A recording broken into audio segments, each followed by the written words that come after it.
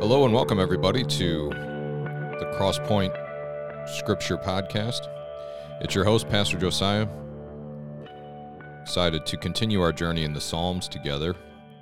If you've been with us, you'll know that we're doing 40 days in the Psalms, and especially looking for Jesus in the Psalms. So it's been an exciting journey. The Psalms have always been a big part of my prayer life. I hope they are a part of yours. What do I mean by that? What's that mean? I mean the words and the themes of the Psalms, all 150 of them, have been a good motivation to me to pray. They've been a guide. They've been a foundation for me to stand on so that I know I'm praying according to God's will. Now, they're not a jail. They're not a form that you have to follow. They're not a ritual. We don't believe in that. I can express my heart to God, and even when I don't know what I'm talking about, He's cool with it. I mean, He hears me. He's my Father, you know. He's not going to do anything dumb just because I asked Him to, thank God. But I love the Psalms are a place I can go, and I can take these words that were inspired by God's Spirit, and I can pray them back to Him, and they build me up and teach me who God is, and help me to get in praying about some things that I just on my own, I'm not spiritual enough, I'm not godly enough to think about or get into without the help of God's Word. And so this 40 days with Jesus in the Psalms, that's what it's been about, is to keep forming that habit and strengthening it for those of us who are already in the habit of doing it, okay? So today, sticking with our format, we're going to be in Psalm 24. We're reading from the ESV. And I'll read the whole psalm first, and then we'll just comment on a bit of it. Not the whole thing, but just a piece. And then we'll look at some ways we might be able to use this psalm to help us pray, okay? All right, so Psalm 24 from the ESV reads like this. The earth is the Lord's, and the fullness thereof, the world and those who dwell therein. For He has founded it upon the seas and established it upon the rivers. Who shall ascend the hill of the Lord, and who shall stand in His holy place? He who has clean hands and a pure heart, who does not lift up his soul to what is false, and does not swear deceitfully. He will receive blessing from the Lord, and righteousness from the God of his salvation. Such is the generation of those who seek Him, who seek the face of the God of Jacob. Lift up your heads, O gates, and be lifted up, O ancient doors, that the King of glory may come in. Who is this King of glory? The Lord strong and mighty, the Lord mighty in battle. Lift up your heads, O gates, and lift them up, O ancient doors, that the King of glory may come in. Who is this King of glory? The Lord of hosts. He is the King of glory. All right, I think we can already see where Jesus is in this psalm, which I love, because I need it to be clear for me so that in other psalms where it's a little more hard, I'm kind of getting the knack of it. So Jesus said that all Scripture points to Him. And we know that 7 through 10 is welcoming the coming of that Messiah. You guys notice that? Lift up your heads, O gates, and be lifted up, O ancient doors, that the King of glory may come in. We as Christians, as followers of Jesus Christ, know that Jesus was that King of glory, and that those ancient gates were lifted up. He was born to a virgin in Bethlehem, grew to be a mighty witness, man of God, prophet of God, and more than that, the Messiah, the Son of God, the King of kings. And He showed who He was by being crucified on our behalf and then being raised from the dead 3 days later. And so we know He was that King of glory, and those gates did open for Him. The part that I wanted to focus on today, just as a way to get us, to help us in our prayer life, was verses 3 through 6. Who shall ascend the hill of the Lord, and who shall stand in His holy place? He who has clean hands and a pure heart, who does not lift up his soul to what is false and does not swear deceitfully, okay? It doesn't take a lot of reflection on my life, I'll speak for me, to know that off the bat, I don't qualify for this. And that really affects my prayer life. I can't ascend that hill of the Lord. These are pictures. Like, I know God doesn't literally live on a hill, but it's a picture that I understand.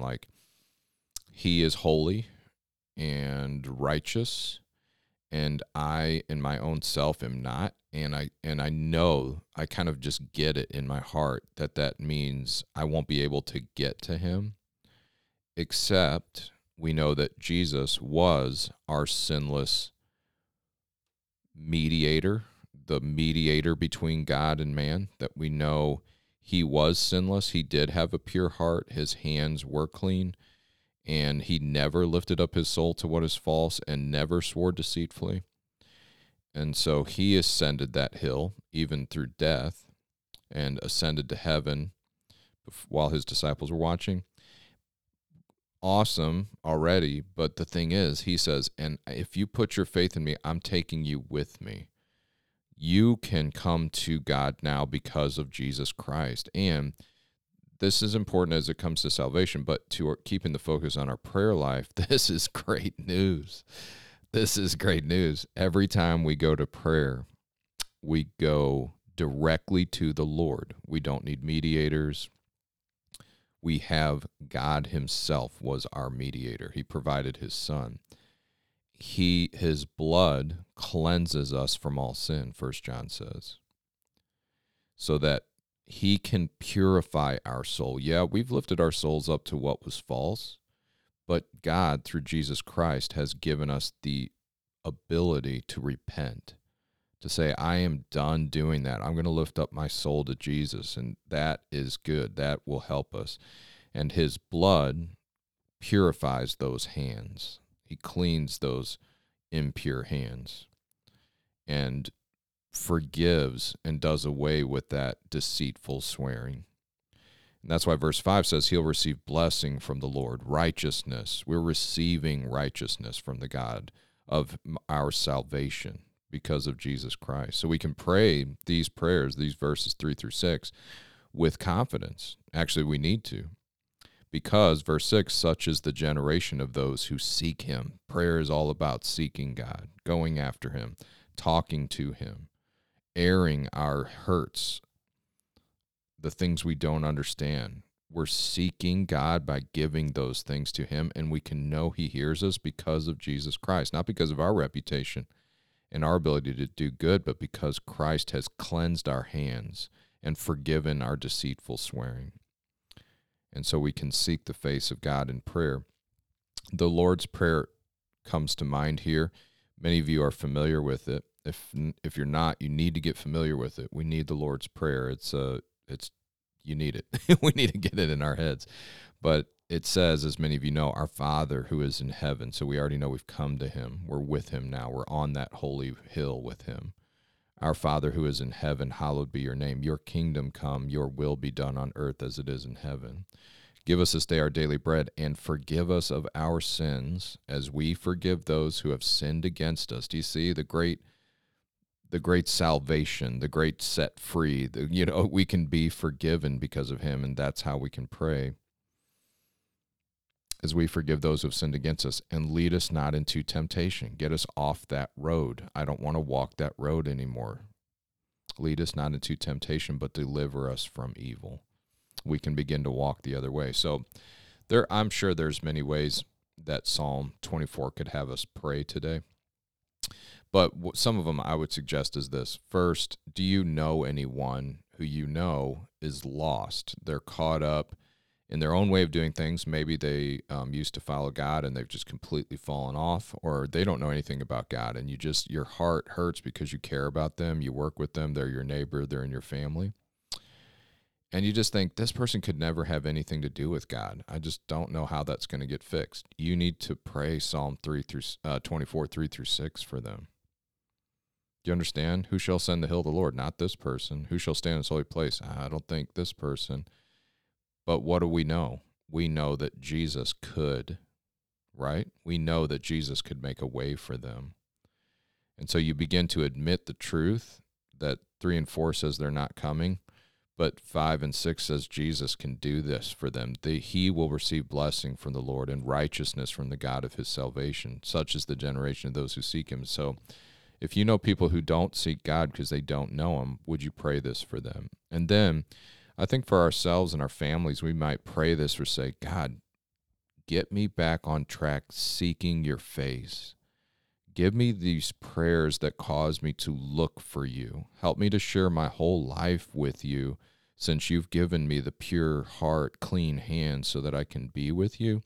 Then help me to pray to you and seek your face with my prayers, okay? We're doing that because we're looking forward to that verse 5. He will receive a blessing from the Lord and righteousness, right standing from the God of his salvation. And we want to be a part of that generation of those who seek him. And so we're praying, God, make me. You see all the things I've been seeking instead of you. God, would you forgive me and help me to put them down and come after you? All right? All right, guys. Love being with you on this journey through the Psalms. Hope you've benefited from it, and we'll see you for Psalm 25.